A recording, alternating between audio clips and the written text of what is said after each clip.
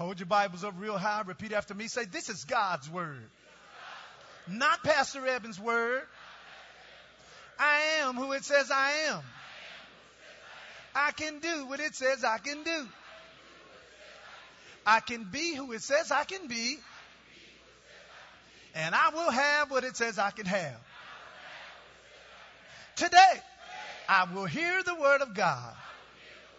I boldly declare that my mind is alert. My heart is receptive. My ears are open.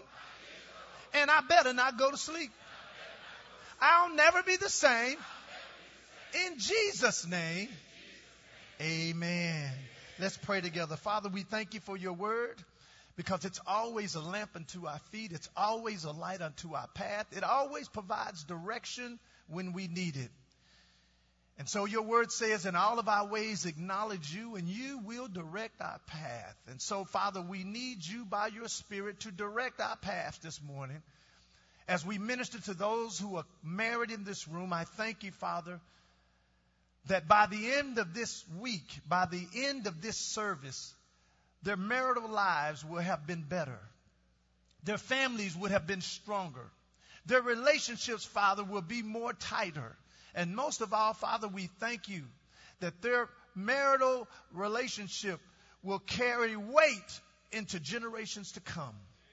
And so I step back now so the Spirit of God can use me to minister the oracles of God. And I declare in advance, because Jesus always confirms his word with signs following, that signs, miracles, and wonders are going to follow our lives as we obey your word.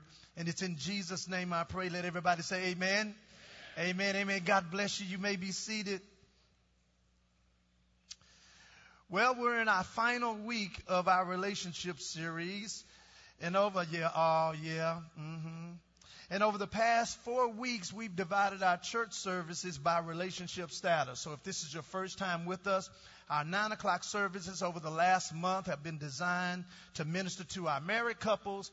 And then our 11 o'clock service right after this is meant to minister to our singles. And as I thought about how could I end the series for our married couples, I asked myself the question, what have I not dealt with that is a main concern to most marital couples as I have viewed as a pastor? And so our message title today, and we're staying with the theme mirrors. So if you're taking notes, our message is called Closet Mirror. Closet Mirror. Now, we're not talking about you coming out the closet. You need to stay in the closet with that.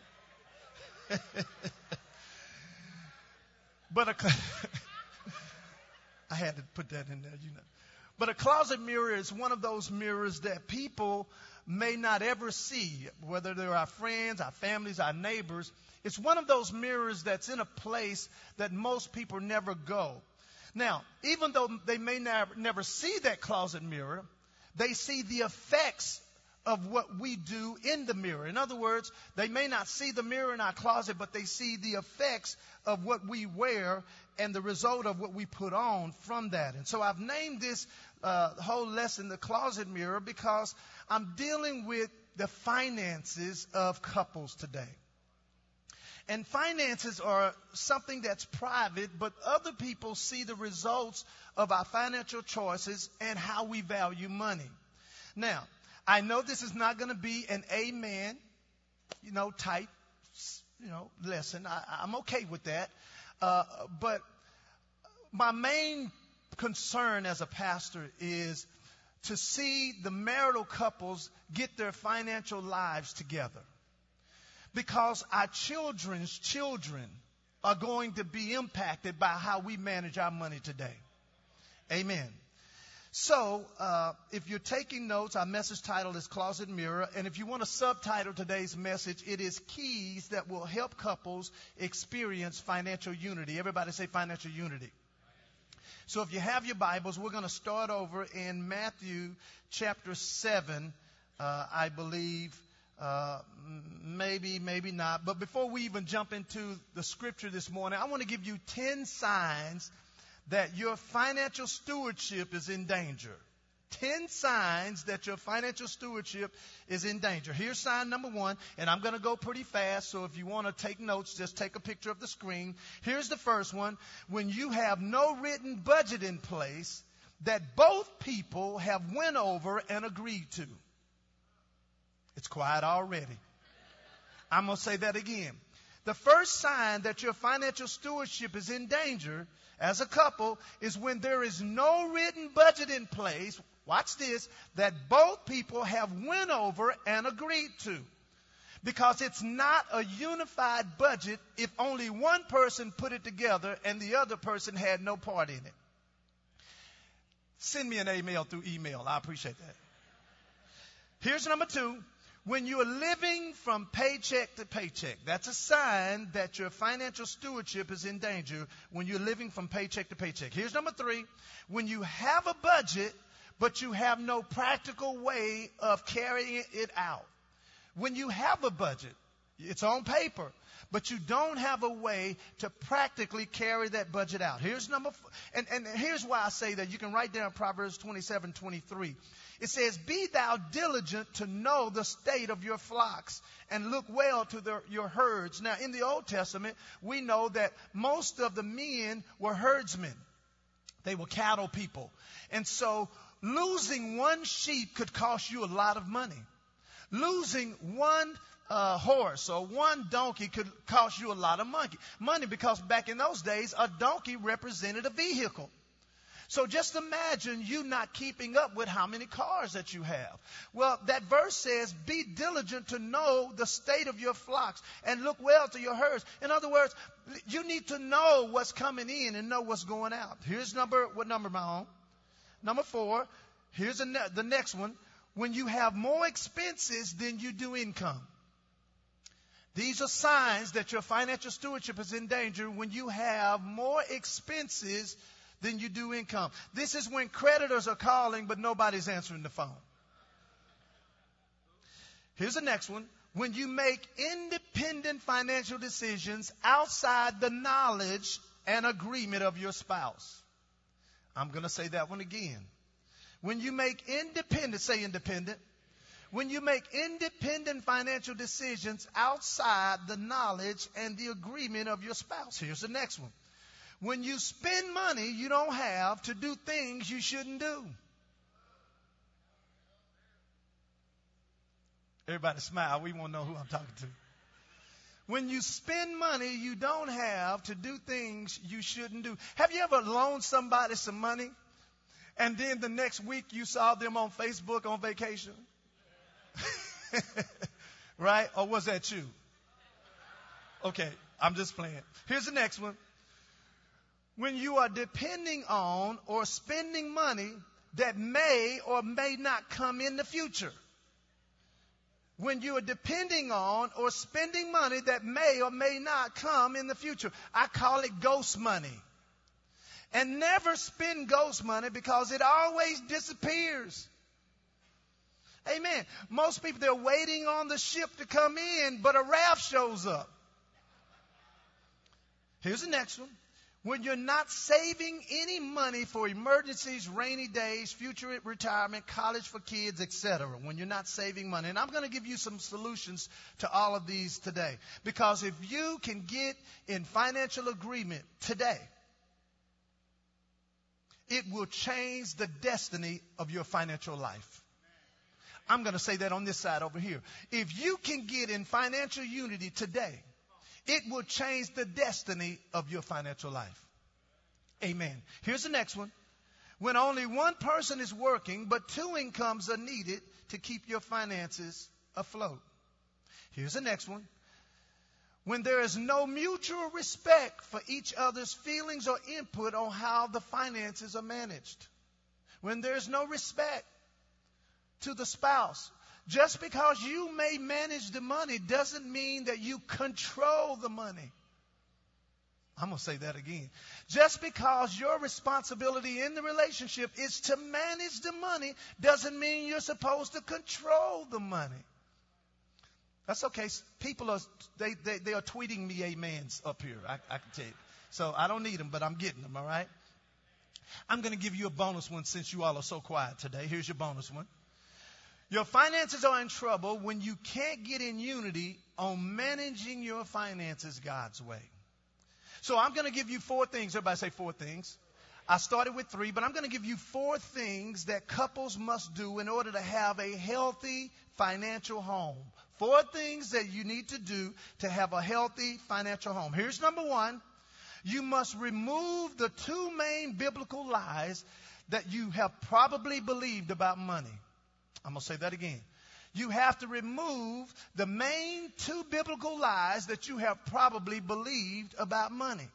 No, so what I'm going to do, I'm going to give you these 2 lies. There are more than just 2, but I'm going to give you the 2 main lies that the average believer has believed about money. Here's the first one, and this one's more easy, and then we're going to move into the harder one, okay? And here's the reason why I'm teaching this lesson to our married people. Statistics show at our church that 70% of our members make only $30,000 a year.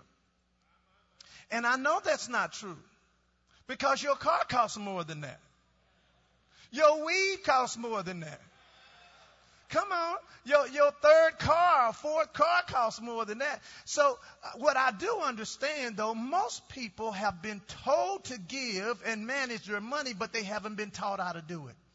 So a lot of you who've been around me for a while, there's some things you're going to already know about what I'm saying. But faith does not come by having heard. Faith comes by what? Hearing. And the problem with a lot of believers, we're functioning on having heard faith.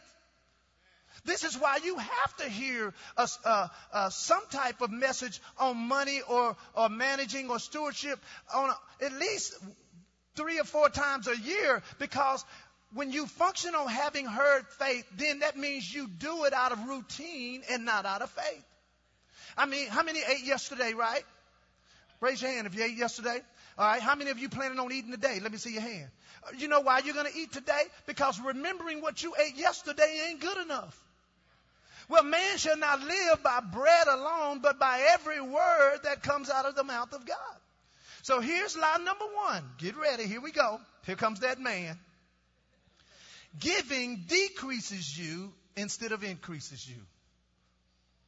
Giving decreases. This is a lie that most people believe, that giving decreases you instead of increases you. So we're going to go through several scriptures because my whole point in this one right here is just to help you see and to help your mind get renewed that giving is good. Everybody say giving is good. Genesis chapter 8 verse 22, they're going to put it on the screen. It says, while the earth remains, seed time, everybody say seed time. Seed time and harvest, cold and winter, summer and heat, or let me just say it, cold and heat, summer and winter, day and night shall not cease. In other words, as long as the earth or the planet is still here, listen, the whole system of sowing and reaping is still in place. That sounds like giving increases me, right? Did you know that God's original provision for Adam and Eve was in seed form and not just in fruit from the trees? Now, let's look in Genesis chapter 1. Let's look in Genesis chapter 1. I'm going to show you because most of us, we think that God's blessings come with the blessing when the blessing is really in the seed from the blessing that He gives us. And this is why most people can never identify seed when they see it. Watch what it says now in Genesis chapter 1 verse 11. It says, and God said, let the earth bring forth grass. Watch this. The herb yielding what? Seed. And the fruit tree yielding what? Fruit after its kind. Watch this. Whose seed is in itself upon the earth. And it was so. Watch verse 12. And the earth brought forth grass and herb yielding seed after his kind, and the tree yielding fruit whose seed, watch this, in itself after its kind, and God saw that it was good. Now I want to point something out that you may not have thought about. Had Adam not replanted some of the seeds from the fruit trees that God had given him and Eve, there would not have been enough fruit trees on the earth for us. Did y'all get that? I'm saying God put some fruit trees out there, but he put seed in the fruit. He did that so they could replant seed. Because had they just ate the fruit off the tree, threw the seeds away, there would not have been enough fruit on the trees for this multitude of people who are on the earth right now. That sounds like giving helps me. Luke 6:38 says, give, and it shall be given unto us. Good measure, pressed down, shaken together, and running over shall who? Men give unto our bosom. That's why you have to be nice to everybody. Amen. I spoke in Florida this past week, and I was 45 minutes away from Jamaica, so I was just going to meet Pastor Sarr there and take a break and get my voice together, right? Well, the host that hosted me coming to their church, we called him and said, hey, just do a one-way ticket, because that's really they were all responsible for. And getting me back home, but I wasn't coming home. So we just said, hey, just get a one-way ticket and we'll take care of the rest of it. Do you know they took care of the whole trip for me? Amen. Everybody say giving helps me. Amen. Let's look at this now. Proverbs 11:24 and 25. Now, I'm going to ask the media department, because I didn't give them this verse in the Message translation. I'm going to first read it out of the King James Version, and then I'm going to ask them to find it in the Message translation. It says this in the King James. There is that scatters, but yet it increases. And there is that one withholds more than what they should, but it tends to poverty. Verse 25. The liberal soul. What kind of soul? What kind of soul? What kind of soul? The liberal soul shall be made what? Fat, and he that waters shall be watered also himself. Now, the Message translation, I love it so much. One of my pastor friends sent it to me this morning. It says, the world of the generous gets larger and larger. The world of the stingy gets smaller and smaller. The one who blesses others is abundantly blessed, and those who help others are also helped. Someone say amen to that. So the first lie is when you and I believe that giving decreases us instead of increases us. Here's lie number two. It's going to get tough. Touch your spouse and say it's about to get tough. All right, here's lie number two, and that is God accepts anything we decide to give him. I'm going to say that one again. Most people, especially church people, we believe that whatever we decide to give God, God will accept. Well, I'm here to tell you that's not true. Now, I know you probably have never heard something like this. In fact, I grew up Presbyterian. I had never heard it either. But for years, I read this story. We're going to Genesis chapter 4. I read this story with Cain and Abel, and I never could understand why would God reject one person's giving and accept the other person's giving. Well, in verse 1 of chapter 4, it says, and Adam knew Eve, his wife, and she conceived and bare Cain.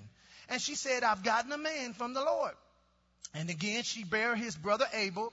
And Abel was a keeper of the what? Sheep. But Cain was a tiller of the what? Ground. And in the process of time, in other words, some time went by, Cain brought of the fruit of the ground, what did he bring? He brought an offering, and who did he bring it to? Okay, so let's just stop right there, because when you give, it may have Word of Truth's name on it, but you're actually giving it to the Lord.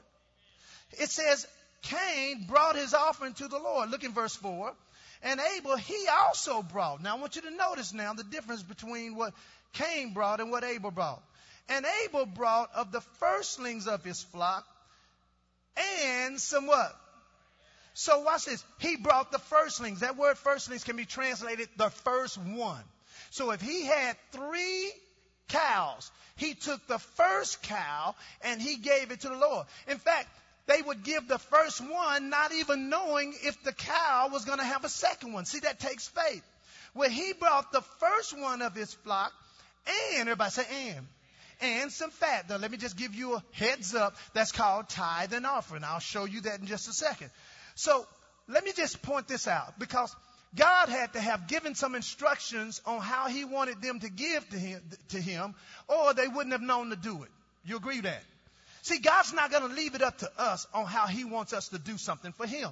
And so he had to have given them some instructions on how he wanted them to give to him, or they wouldn't have known to do it. Why would they just show up on the same day to bring something to the Lord? No, he explained some things to them. And I can prove to you why. Because later on in that verse it says, and the Lord had respect unto Abel, watch this, and to his what?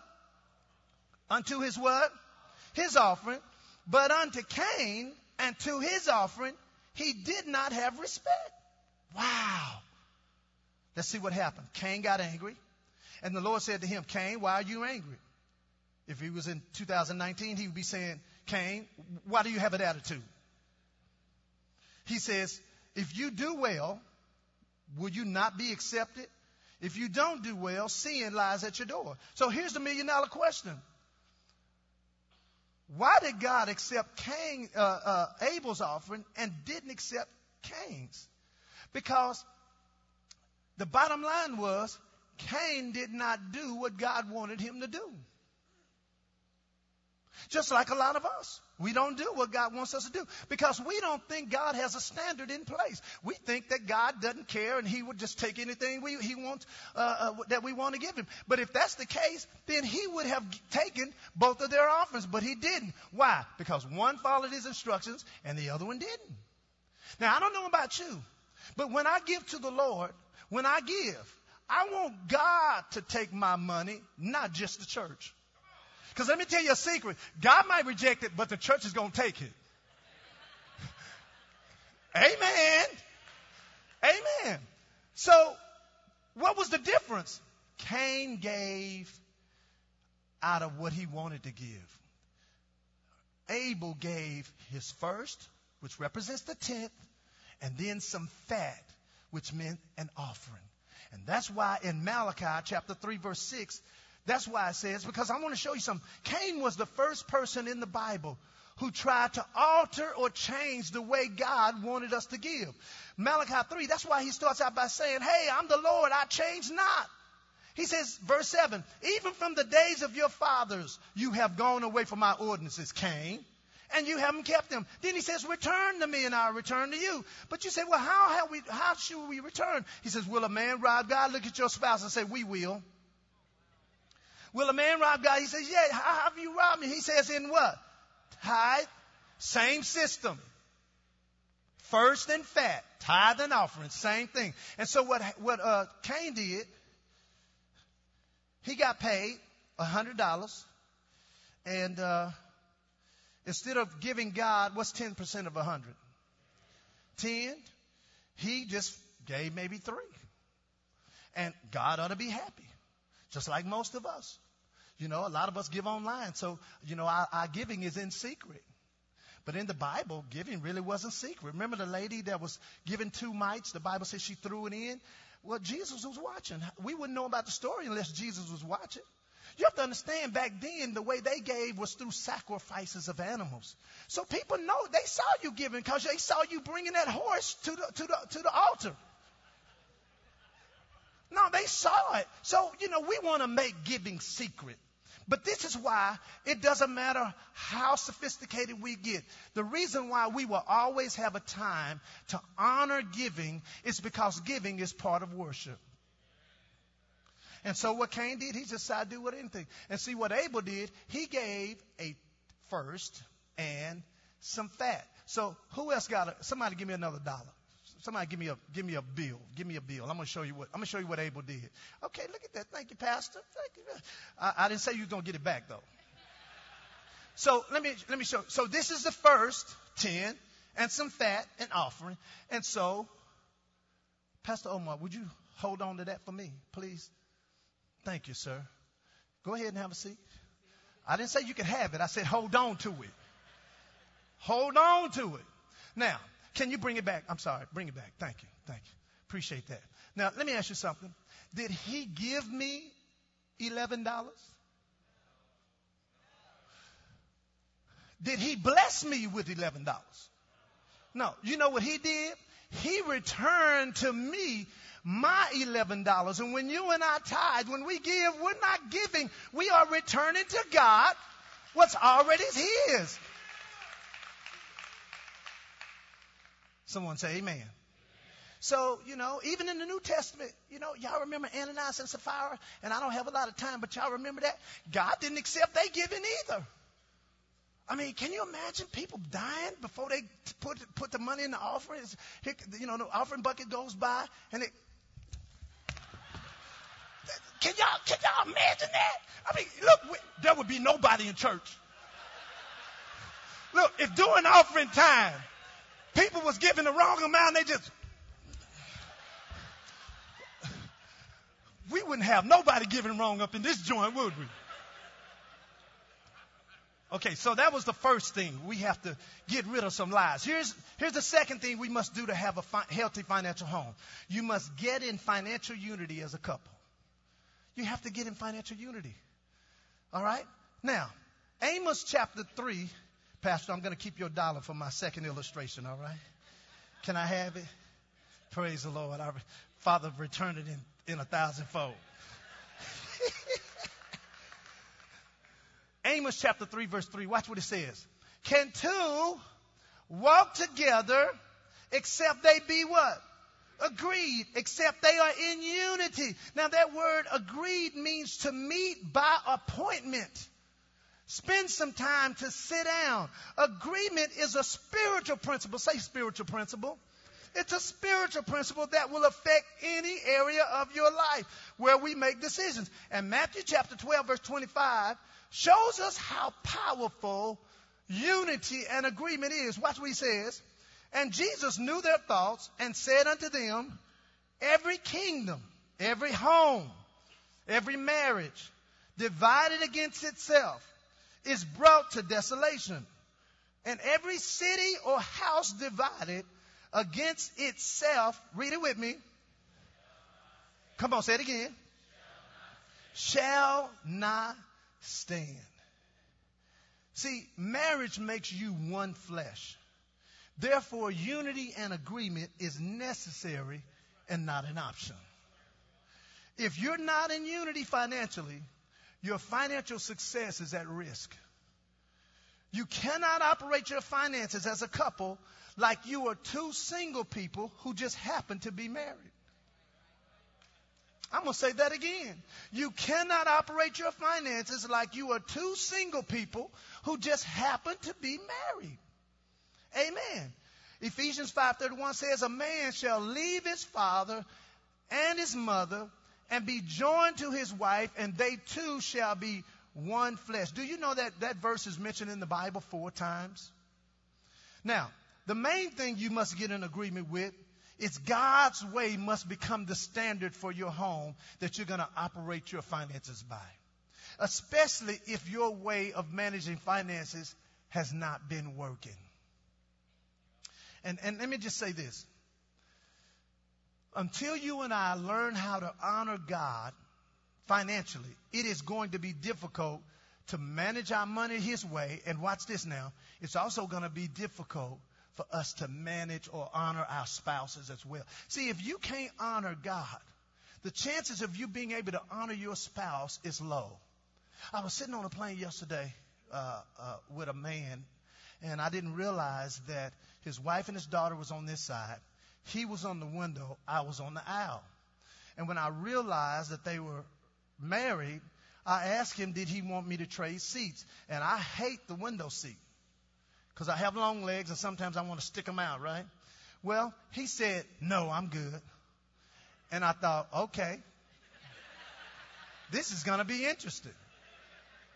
So he needed some sanitary wipes to wipe down his area because I could tell he was a germaphobic.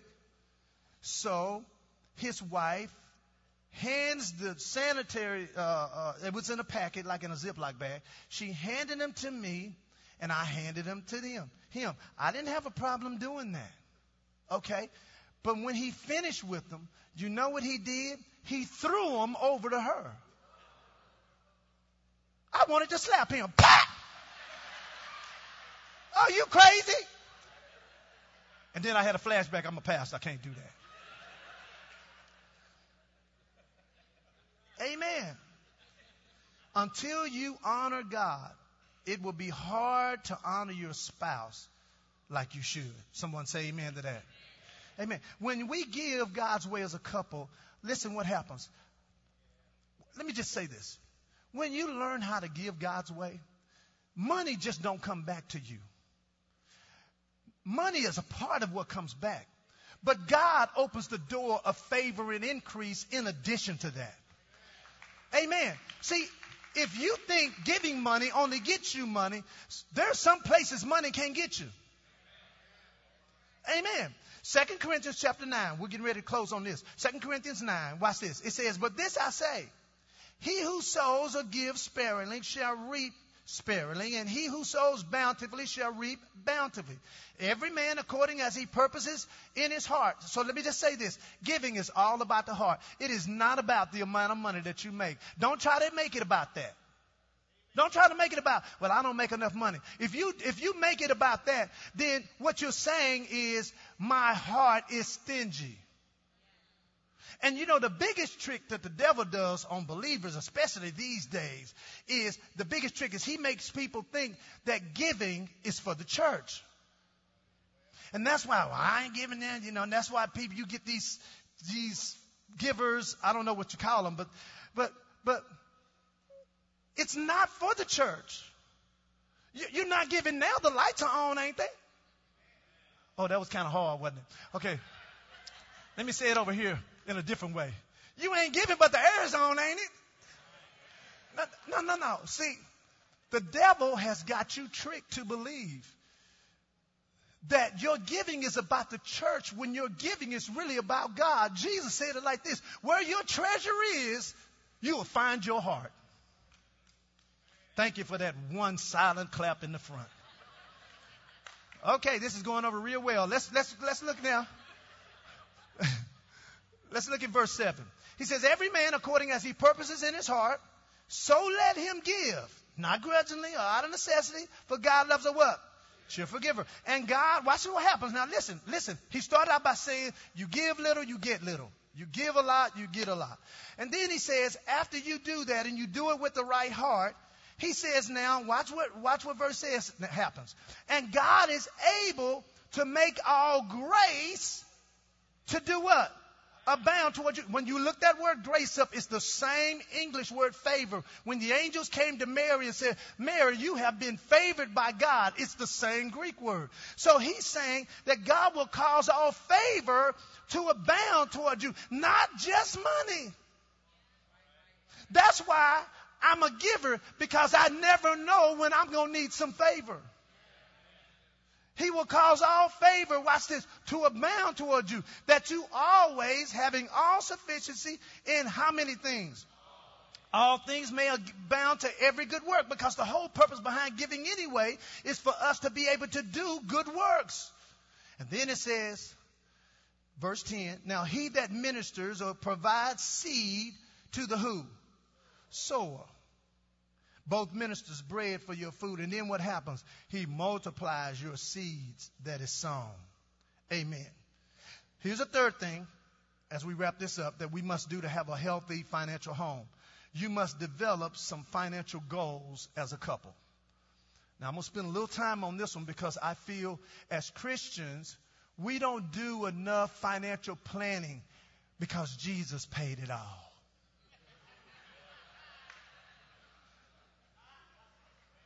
You go to the grocery store and pile up that basket. And you get up there and they add it up and it's $1,000 and you have $15 and you say, well, Jesus paid it all. Well, they say, well, he paid all $15. Go put the rest of it back. We must develop some financial goals as a couple. And for this to happen, you must have a realistic budget. And then you have to way to, properly carry that budget out. So once you got those two things in place, here's the verse that I want to give you. I'm going to give you two verses. The first one is Psalm 37:5. It says, commit your way. Everybody say my way. Commit your way to who? The Lord. Trust also in him, and he shall bring it to pass. The Living Bible says, commit everything you do to the Lord. Trust him to help you do it, and he will. The Amplified Version, and I'm reading now out of the same verse. Actually, this is Proverbs 16:3. It says, roll your works upon the Lord. Commit and trust wholly to him. He will cause your thoughts to become agreeable to his will, and so shall your plans be established and succeed. Let me tell you something about God. When you honor him,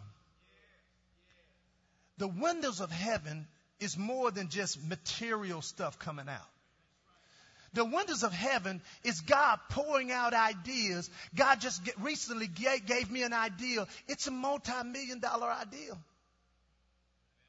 And what's interesting is on my trip, he connected me with the person that's going to help me bring it to pass. Amen. I'll tell you about it later. So what are some of the financial goals you and I should set? Here's the first one. To save a certain amount every pay period. Make that a goal. Make it a goal. Save at least, well, Pastor, we don't have, listen, make a goal. Start with $5.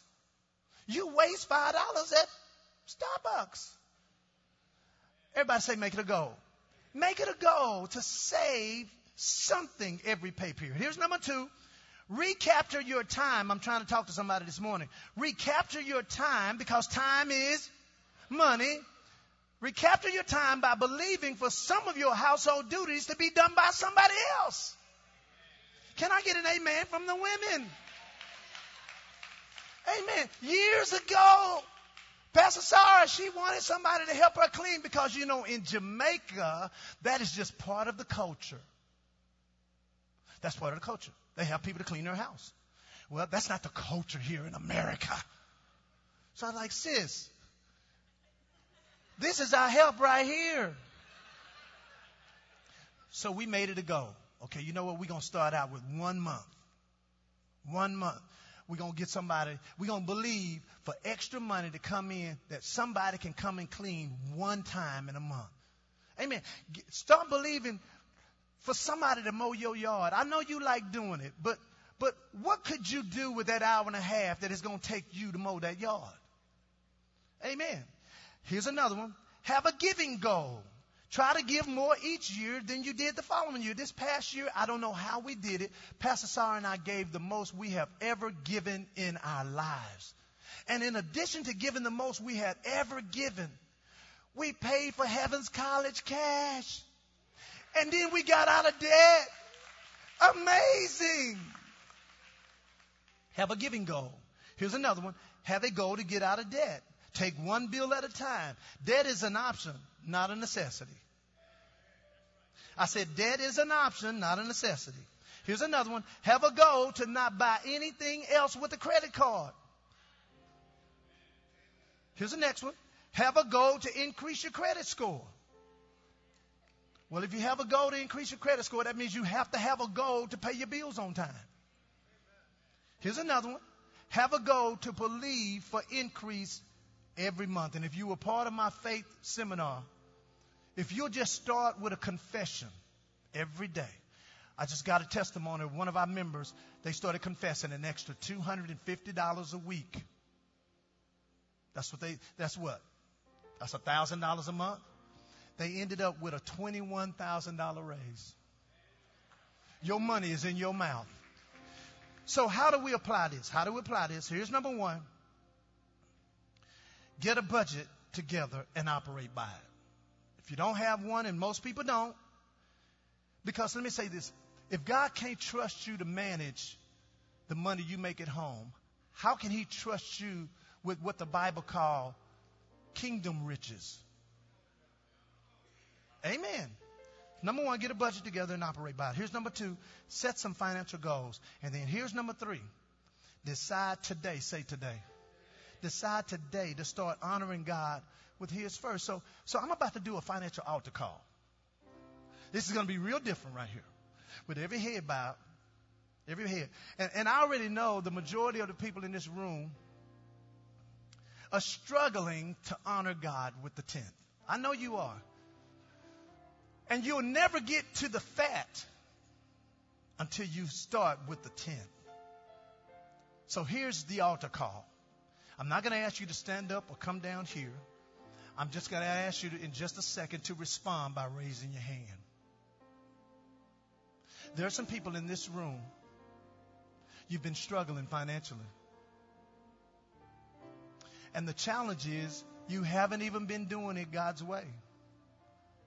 And today is the day He's coming to you to ask you to honor Him first.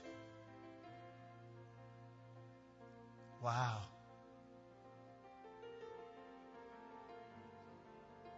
Thank you, Jesus. The Lord just told me to tell somebody, don't make this about Pastor Evan. You will miss why I brought you to church today. So with every head bowed and every eye closed, there are some people in this room who need to make a financial decision today to start honoring God first. You say, well, Pastor, we're already struggling. Well, that proves you need God's help.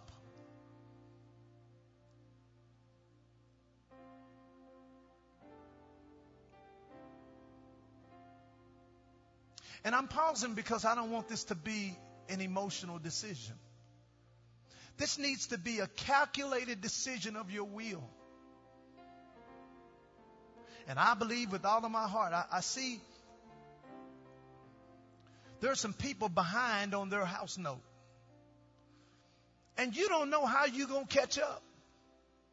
God is saying, if you'll put me to the test, I'll catch you up. And so there are some people that need to make a decision today to start tithing. Today, you need to make that decision. And here's how it works. Jesus can't give you the strength to do all things through Him until you first make a decision that you're going to do it. And so if that's you today, you say, Pastor Evan, I'm not tithing. And then there are some people, let me just say this too. There are some inconsistent tithing people. Let me just explain what that is. If you haven't tithed for 90 days straight without missing, you're inconsistent. And let me just say this. An inconsistent seed will always produce an inconsistent harvest. So there are those of you who've been inconsistent. You've been not 90 days. You've never done it 90 days straight. It's time to start. Or you've just not even tithing. And today you want to start and make that decision. Right there. Because I'm going to pray a prayer over you. Because I know what the enemy's trying to do to your life. If that's you, say, Pastor Evan, I'm ready to make that decision today. Raise your hand right there at your seat, right there at your seat. I'm going to wait. I'm not going to ask you to stand up or anything, but I just want to see who I need to get in agreement with, and I'm going to wait because a lot of you all, in fact, if you're the man in the home and you know you all are not doing it, your wife is waiting on you. I just need you to raise your hand. Both of y'all ain't got to raise because she's waiting on you, man of God. She's waiting on you. I'm going to wait. I'm going to wait. I'm going to wait. I'm going to wait. I'm going to wait. I'm going to wait. I'm going to wait. I'm going to wait. I'm going to wait. Hands up high. Hands up high. Hands up high. I'm going to wait. I'm waiting on you. God's saying, I'm waiting on you, man of God. I'm waiting to open up the windows of heaven. I'm waiting to be able to pour you out a blessing. I'm waiting so I can rebuke the devourer for you. I'm waiting. Hands up high, hands up high. Now, those of you who have your hands up, keep them up and look up at me. Keep them up and look up at me. Because I just want you to know that today the decision you're making, I know is going to change your life. This has nothing to do with the church. This has all to do with your honor to God. Once I point to you, you can put your hand down because I want you to know that I saw you. Thank you, sweet. I see your hand. Thank you, brother. I see your hand. Thank you. I see your hand. Thank you. I see your hand right over here.